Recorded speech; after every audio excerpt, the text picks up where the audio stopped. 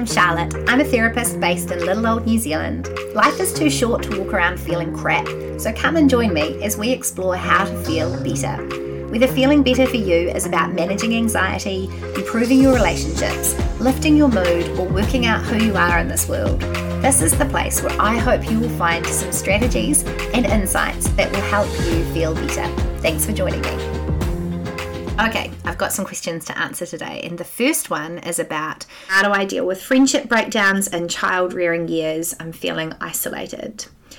It is so incredibly common for people to have challenges around loneliness and isolation and friendship over these years of your life when, to be honest, your friends are really, really important to you and play a particularly important and special part in your life, except so much of your energy is being kind of tapped out on your family life within your home, and especially if your kids are little, there's just a lot going on that relational front anyway. But you equally are in this time of desperately needing your friends, so I totally kind of hear the pain of this one.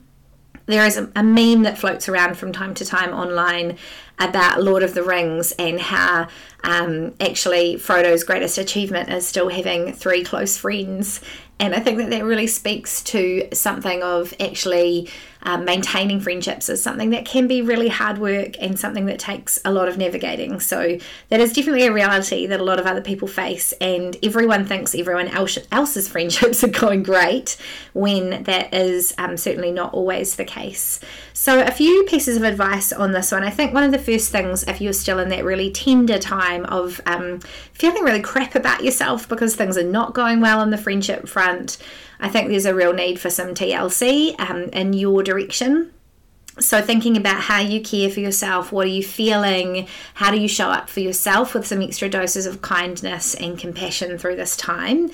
And it may be that you're a bit lonely and isolated on the friendship front, but I'm sure there'll be other opportunities for connection around you, within your relationship, with your children, with some other people that you have connections with, even thinking about sort of lighter than friendship level connections with neighbours, acquaintances, and kind of leaning into those for a period of time, perhaps workmates if that's part of your scene at the moment.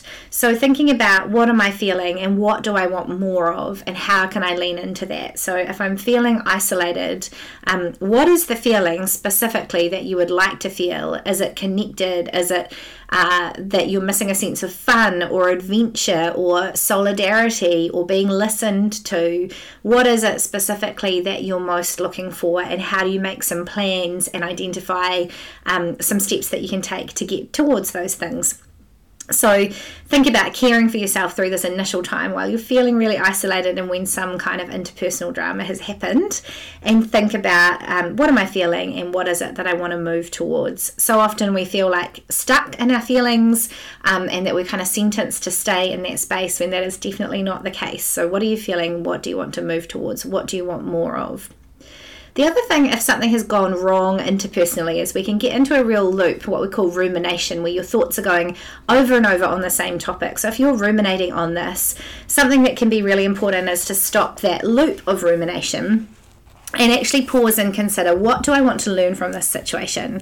So what is it, out of whatever has gone wrong here in the breakdown of friendships, are there patterns that I want to address? Are there things that I want to reflect on in myself and what I kind of lead with within my friendships, or skills that I might need to develop around boundaries or around communication or around staying in touch or helping friends feel prioritized, whatever it is. Making a bit of a list of what is it that I can learn from this situation.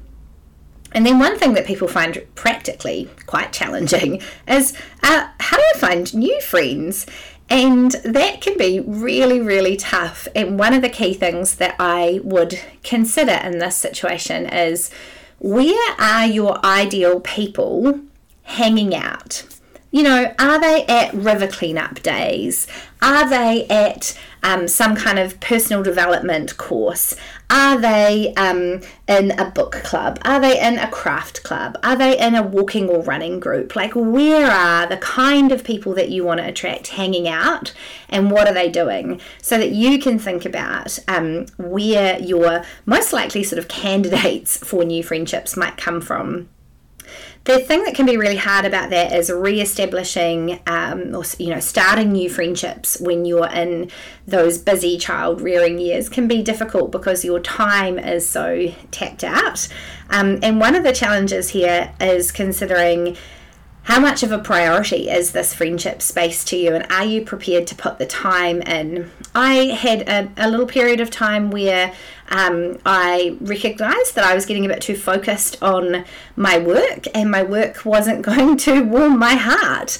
My work wasn't going to be there for me when things went wrong, and I kind of got to a place where the sort of, the key blocks in my life were my family and my work, and there wasn't really time for friendship. And I had to sort of reconsider, how am I going to prioritize so that I can connect well with my friends beyond sort of check-in texts or, brief messages and exchanging memes? How am I actually going to prioritize time for my friends? So sometimes that is quite a challenging or confronting question in these busy years. Actually, where is the time for this going to come? And it may be that one of the things that I have done is earmarked some Friday nights as a bit of a friendship night for me, where I'll try and go and hang out with someone that I enjoy hanging out with, and like thinking about where is that friendship time happening, or on the fortnight that my husband plays sport, that night, given that he's had leave pass for the afternoon, that night being a night that I can go out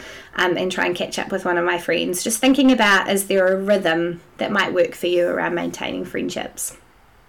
The other thing that can be useful when you've kind of had a bit of a knock to your confidence about who you are and what you have to offer others is think about doing some investment in things that can help you to feel good about who you are, about your strengths, about your personality, and about the kinds of good things that you bring to friendships. So it might be time, and a lot of these things you can do at no cost online, but doing something like the Myers-Briggs personality typing, the Enneagram, love languages, understanding your Strengths Finder strengths. That one does have a little bit of a cost attached to it, but it is at the modest end. Sometimes in these kind of times of life where you're feeling isolated and a bit down on yourself and some things have gone wrong with other people, it's useful for you to kind of do some work around helping yourself to feel good. And you can tell yourself that you're awesome and you're beautiful and all those things, but you know what? It doesn't last very long. And sometimes one of the things that we need to do is look at actually what's the evidence that I'm a really good person? What kinds of things do I have to offer the people around me? What kind of good friend am I?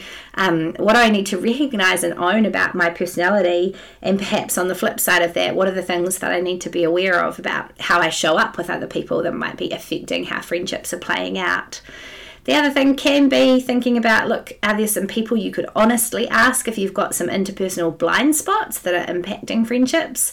Like, what would your spouse have to say about this? Or is there a really close, trusted friend that you think you could go to and ask for some feedback around, are there any things that they think they see from that little bit more outside perspective that could be impacting what's happening in your friendships? I'm thinking about an example here of a time where I asked for feedback that was really significant, and it's not related to friendships, but it pretty quickly helped me find a husband. I remember having a conversation with a very dear, treasured flatmate, asking him, what he thought, were there any things that he thought I needed to change in order to attract a potential spouse. I was feeling quite desperately single at the time and certainly quite isolated. And one of the things he said is, you're a really strong person and there is a really soft side to you, but you lead with your strength and the softness shows up later. What about if you flipped that around and led with some of your softness? And it was a matter of like 6 weeks later that I met Jono, my husband, and certainly, in that environment I was sitting back a little bit more. And obviously things worked out quite well from that point onwards, but think about, are there some trusted people that you could ask for some feedback? It's not about going back and asking people things have gone wrong with for that feedback if the relationship's really gone sour, but actually are there some things that people who are close to you might observe, where they could kindly and gently give you some feedback that might be valuable. There may be nothing in that. There may be something that helps you though, so it is perhaps worth a risk. You could forewarn them that your heart's a little bit tender at the moment, and that you could do with that feedback being given in a very gentle manner, but it might be something that shows up, some feedback that helps you avoid this pattern going into the future. Also a scenario where you could think about getting some counselling if you've got access to that through your workplace, or that's something that you want to invest in for yourself, to ask those questions around how do I gain my confidence back in connecting with friends, and how do I debrief some of these friendship situations. Sometimes that external perspective of a counsellor can help you in that as well. So I hope that there is some advice there, and I just want to wish this dear person lots of luck as you embark on connecting with others again. This is somebody that I know, and I know that you have got some amazing things to offer as a friend, so I just really want to wish you well in highlighting all those things that are great about you that you can share with others. So this next question is about how to support a child that has seen unpleasant content and is not wanting to leave mum or go to school. Really, really difficult situation, and difficult for the child, but potentially, incredibly disruptive for the rest of the family as well. So, wow, I really feel for you guys, but whatever is going on here. I don't have any information around what the unpleasant content is or the nature of that, so this is just going to be some general advice. I think one of the key things that's important to do here is think about the emotion regulation for the child. So emotion regulation is essentially, something that we all do throughout the day, where we take action to try to influence what is happening with our emotions. So you can think about it as in simple terms, like what we do to talk ourselves up when we're feeling down, and to talk ourselves down when we're too elevated. But those actions that we take to deal with difficult emotions, or to deal with any kind of extreme or intense experience of emotion, we do this thing of emotion regulation throughout our day. So some input for the child around emotion regulation. When you're feeling this, what are the things that you can do, and how can I support you with that? When you're feeling that at school, what are the things that you can do? When you're feeling that at school, what are the things that your teachers might be able to help you with? One of the reasons why children can often feel really apprehensive about leaving the familiarity of home, or leaving that primary attachment figure, is because they're not sure how to do their emotion regulation in a different environment or with different people. And when you think about that, that's a challenge for us as adults as well, but we've just had more practice at it than children have. So that's a key thing, I think, to understand in this situation, that you're strengthening their ability to regulate their emotions is going to be really important. If this child has seen something that has been traumatic or troubling for them in some way, it can be really useful to think about their sensory needs. I'm going to give you a really, really brief condensed summary of my kind of understandings around sensory needs and sensory profiling. We either avoid or seek sensory input when we are distressed, and you can do some reading about avoidant behaviours or sensory seeking behaviours to consider what is happening for your child in that space. But when it comes to our senses, basically we have a range of senses. 5's enough to think about. There are actually 7 or arguably 9, but anyway, just think about those top 5 senses for now. If you consider with those 5 senses, we all have a sense that we are overstimulated by. But the good news about that is that we can use that same sense to help soothe and calm ourselves, and to help do that emotion regulation work. So for example, a child might have a primary auditory sense and they're overstimulated by noise, but they equally can be calmed by things like having noise cancelling headphones on, or listening to certain types of music or sound, or making certain sounds, or sensations over their ears that change how sounds are registering in their brain and body. So consider doing a bit of learning around sensory needs, around sensory profiling, seeking and avoiding behaviours. Because if a child is traumatised or troubled by something, understanding their sensory needs can be really important. Not kind of forgetting about their bodies and how physically children often experience things is incredibly significant if your child's been through something that's challenging. The other thing to consider is if they've seen something that they shouldn't have, thinking about how to address flashbacks with them and having plans about that. So when you replay or re-see those scenes in your mind, what is it that you can do in response to seeing those things over again? And how can you play out that story so that you're focusing on the part where the good people come in, or the part where something gets made better, and finding ways to kind of end that story and that troubling loop to bring it to a good conclusion, like making the happy ending in the story. My mum, when we were little, used to play a game with us when we had a nightmare that I still remember, and I actually talk about this with counselling clients quite a bit. She used to call it the good thing, bad thing game, or the bad thing, good thing game is probably a better title. But we'd wake up in the night and we would, say, I'm having a nightmare, and in the nightmare, a scary person came over the fence and they got into our house and this happened, or, we would share the bad thing that we had seen in our imagination. And then she would say, now's the time to play the good thing game. So how do we turn that around that actually a good thing was happening? Oh, that was actually someone who was coming to drop toys at our house, or that was actually this good thing. Now that's a really oversimplified way of talking about this, but essentially if there has been something bad, and bad things do happen and children do get exposed to those things at times, you want to be thinking about how you help them make sure that the story doesn't end there in their mind. So the goodies always win is something I talk about with children a lot in my counselling space. And how do you get the child to play out that story to the point where good things happen, where kindness happens, where they're shown love, where their needs are met, where that thing that went wrong is somehow put right and made better, so that that flashback has an ending that is more positive for them.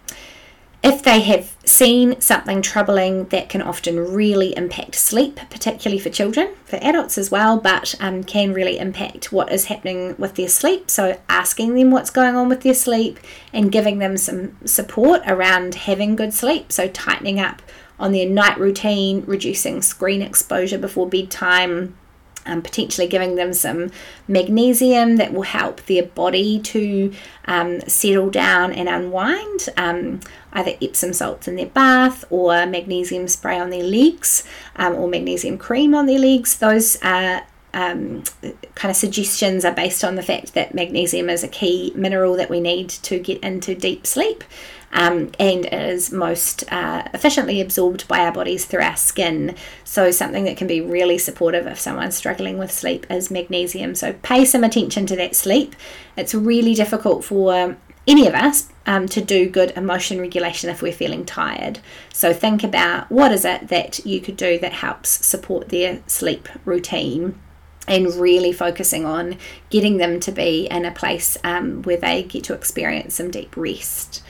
Also thinking about how they find rest and calm and stillness and relaxation throughout the day. So doing some kids yoga, some meditation with them, some listening to quiet and peaceful music, upping the soothing activities in their world, like reading stories, cuddled up under a really snuggly blanket in the sun with you outside, thinking about those activities that will bring them comfort and closeness, and really leaning into that.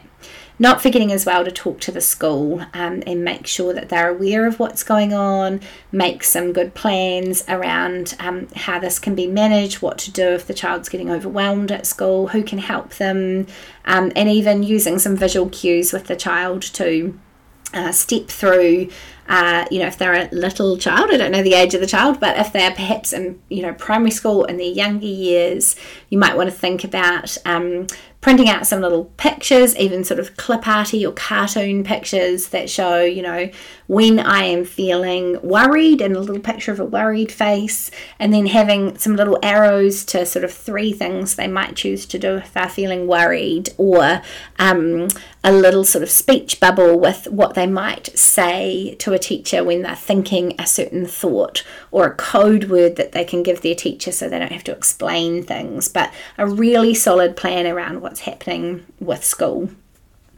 A key thing to remember with children is that, difficult things happen, and the key consideration is around the conclusions that the child comes to as a result of what they've seen or experienced. And often where children get really stuck is around their interpretation of experiences.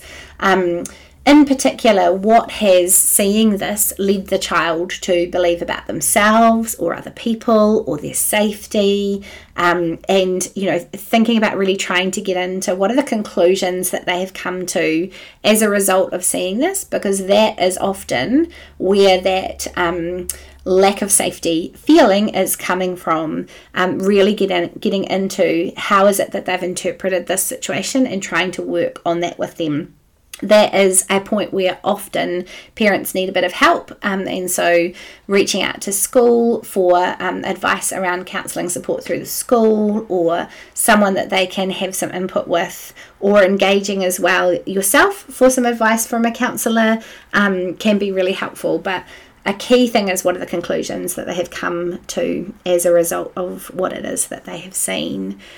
So sending lots of love. That's a really difficult situation, but one of the things that I often say to parents is the littler the child, the littler the changes are that are needed to restore them back to a place where they're feeling good again. So think about their emotion regulation, their nervous system, their sensory needs and profiling, addressing their sleep and what to do about flashbacks, and a plan around the school and debriefing the conclusions that they've come to. I hope that there are some thoughts in that mix that are valuable for you, and really wish you and your family well as you step through this. In this next question, the person has asked, how can I ever trust a church again after how, I'm going to bleep out the name of the church, after how a certain church treated us? The fear of rejection is so overwhelming. I just firstly want to send you lots of love and hope that you know that there are many other people around the country and around the world who have experiences of feeling hurt when they have been involved in some kind of faith community where they expected, rightfully so, to be accepted and safe.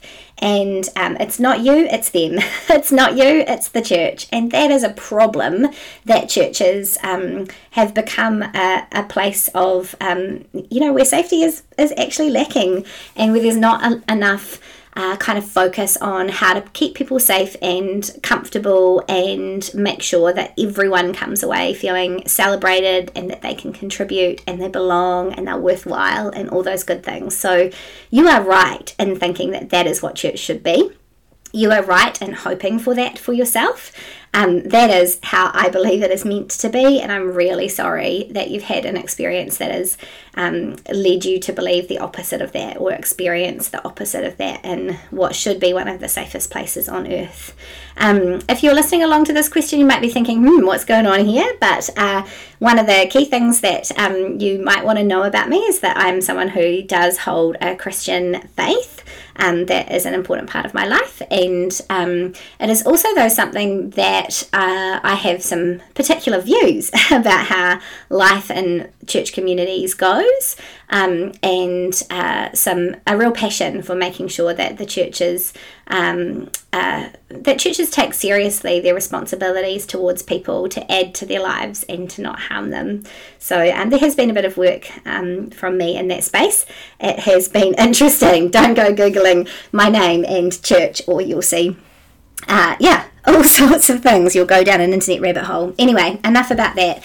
Thinking about the sort of markers of safety is a really important way that you can consider how you might offer some trust in venturing out into a new church. So instead of relying on your feelings, I think one of the things that you want to do is look for what are the pieces of evidence that I would have that I am safe in that church environment. What are the things that I will look for? What have I learnt from the experience I had? What are the things that I'm going to look for that will help give me evidence that I am in a safe environment, that I can give away a little bit more of my trust. So some ideas around that. What can you get to know about the leadership? What do people say? What's the feedback from people who've been around for a while? And not just, what do the people up the front say about being part of that church, but what do sort of Joe and Jane blogs in the pews have to say about their experience of the church as well. You might want to go kind of critically thinking about how long people have been part of that faith community. Are there people who have been there in that medium term kind of range? Not necessarily the long-standing, I'm completely sold out for this place people, or the, I'm new here and I'm loving it people, but what about those people in that middle bit? And what is it that they have to say about their experiences of the church? What's kept people kind of staying around for that kind of chunk of time? What can you get to know about what the church believes? How transparent are they with what it is that they believe and how it is that they operate? How does power and control work with the leadership? What processes do they have around people giving feedback on how they have found things? How robust are their policies or their processes, and how easy is it to kind of get to know that sort of stuff? How transparent are they around that? And also thinking about things like finances. Finances is a really good giveaway, I think, in any kind of entity. I don't love the idea that churches go, well, we're a charity, and you can look that up on the Charities Commission website. I just don't think that that actually tells you much about how they steward finances that are given to them from their congregation. I think what you want to look for is, do they actually offer a description back to their stakeholders that is really easily understood around how they've chosen to use the finances that have been gifted to them from their congregation. I think that you learn a lot about a church by how they treat and relate to money. So there's some of my ideas of markers, but what you might want to think about is, what are the markers that are important to you, and what are instead of relying on just feelings, what is it that you can look for that gives you evidence that this might be a safe place to be, that this place might indeed be different. The other thing that you can think about is, are there people who've landed there in this new church that you're considering who've come from similar backgrounds? How have they found they've been looked after, and what's been important for them from a safety perspective too? I think as well, when it comes to things like re-establishing trust in a scenario where we've been hurt, I always imagine the analogy of wading in the water, and what you want to do first is that kind of, put your hand in before you even put your feet in the water. Put your hand in and touch and see, the water is that hot or cold or whatever it is. And then you're putting your toe in, and then you're getting up to your ankles, and then you're getting up to your calves, and you're certainly not like jumping in right from the get-go. And that's really important in re-establishing trust in, any kind of relationship or environment where we've experienced some past hurt, is only giving out our trust in little steps as we kind of wade through the water. So you're not giving away your trust disproportionately or inappropriately in kind of giving that away too early or too easily without that being earned, and without you being certain of kind of giving that away in small doses as you go. The other thing to think about is, you've said here the fear of rejection is really overwhelming. Have you done some work around that rejection? Is that a theme at all in your life? Could you benefit from some support around that? Either reading or engaging with someone for conversations about that. Have you thought about something like spiritual direction, which can be really helpful in this kind of situation? But essentially, what we want to do is make sure that acceptance is not on the table. And that sounds completely wrong, because of course, as part of a church community, you should feel accepted for who you are. you should feel valued and that you can contribute and all of those good things. But actually for a period of time, you need to take that off the table. You're not giving these people power to define you, to describe you, to determine whether you're in or out, to determine whether you're good enough or not. That should not be coming from these people. And sometimes churches are set up to really draw us in to a dynamic where we feel lots of great things, and we feel celebrated for who we are, and that's kind of part of the capital that they trade on. We just have to be cautious about the extent to which we let others determine those things for ourselves. And I kind of see that like the things that we most want in life, we have to work on that for ourselves, as if we are making the cake and other people can put some icing on it. Other people can give us a little bit of that sense of, reflecting or adding to our sense of worth and value, but you've got to make your own cake is the way that I often think of that. And if we go looking to others for what we need to give to ourselves, we often get in trouble in that space. Perhaps some reflections around how this whole kind of theme of rejection plays out for you, and how you want to manage that in a new kind of healthy way going forward within the life of church. You could think too about telling someone about your background and experience, about the things that you're fearful of, and just making sure that that is named in this new environment so that you feel, less isolated with that, hopefully, but tell someone what it is that you're worried about, and get that out in the open so that you're not feeling like you're carrying this or bottling it all up yourself. You could make a time to go and talk to one of the pastoral care people or a life group leader or someone in the new church environment and just say, hey, this has been part of my experience. And I know that I'm someone who's, bumped into people where they've been saying, hey, look, this is, I've come from this environment, I'm feeling a bit burnt because of this or this. And it just means people can relate to you a little bit more cautiously, or be tender around those things that might be difficult or problematic for you, that people can show you some understanding around those things. So don't be afraid to share with other people where that is at for you.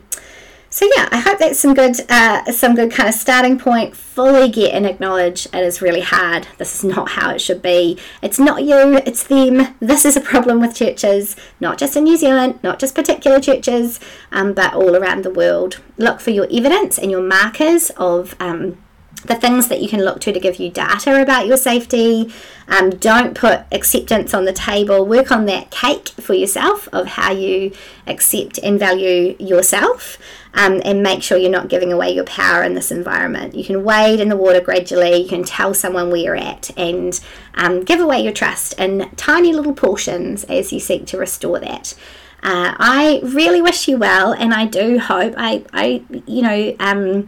know that it's not imperative that people go to church as part of their experience of faith, but I do think it can be really important, and for a lot of people it's really important, and I'm so sorry you've had the experiences that you've had, and I really hope that you can find somewhere where you do feel accepted and loved and celebrated, on top of your ability to give yourself a sense of all those great things as well. So sending you lots of love and wishing you all the best as you navigate this. Okay, here we go with another question. This person has asked, what's your advice for trusting a guy I met online? They've said he's been good. I'm just not wanting to be a statistic. I love this question. I am of an age where I kind of feel fortunate in that I got to have a little bit of a taster of the online dating world and what a disaster it can be. Before kind of having gotten locked into a permanent relationship. But I haven't hung out in the online dating scene for a while, clearly. And, one of the things that I hear a lot about from clients is just how problematic this whole world is. So, yeah, what a challenge, hey? So some thoughts around safety. I think, there are some basic things that you're probably aware of around making sure that there you're not rushing into meeting. There's been a number of conversations before getting to that point. Thinking about meeting in a public place, people always knowing where you are, so somebody that you can do a sort of check-in, check-out with about, I'm going to this place and I'm, meeting this person, and I am, going to message you in an hour and let you know how I'm doing, or something like that. So you've got that kind of safety check-in, being really sensible with things like making sure that you guard your drink if you're drinking, or making sure that alcohol is not included in any early dates, and making sure that you're in an appropriately public setting. The other thing that I think is that if he's a really good guy, if you put out there to him, hey, this is a worry and concern for me, it would be really interesting to see what he does with that. So, as a woman navigating the dating scene, I actually have always got in the back of my mind that fear for my safety, for my physical safety, but also for my mental and emotional safety, and I just want to name that. And if he is a good man, he will likely hold that with you and up the ante around what he can do to reassure you on that. I think it's a great question to ask. Why should I trust you? What evidence can you give me that you are a trustworthy, good human being? And see how they take that question. If he is someone who is genuinely interested in you and worthwhile spending some time with, and he's a person of good character, then he'll likely answer those questions. I'm sure that that's not like message number 2 in the rank of things, but something important to name and to see, what is his response if you're getting towards, further dates and thinking about spending time together sort of out of public settings, or in environments that feel a little bit more personal for you. Then you want to be asking, what's their argument for why you should be offering them that kind of trust? I'm sure you can find a nice soft way of asking that.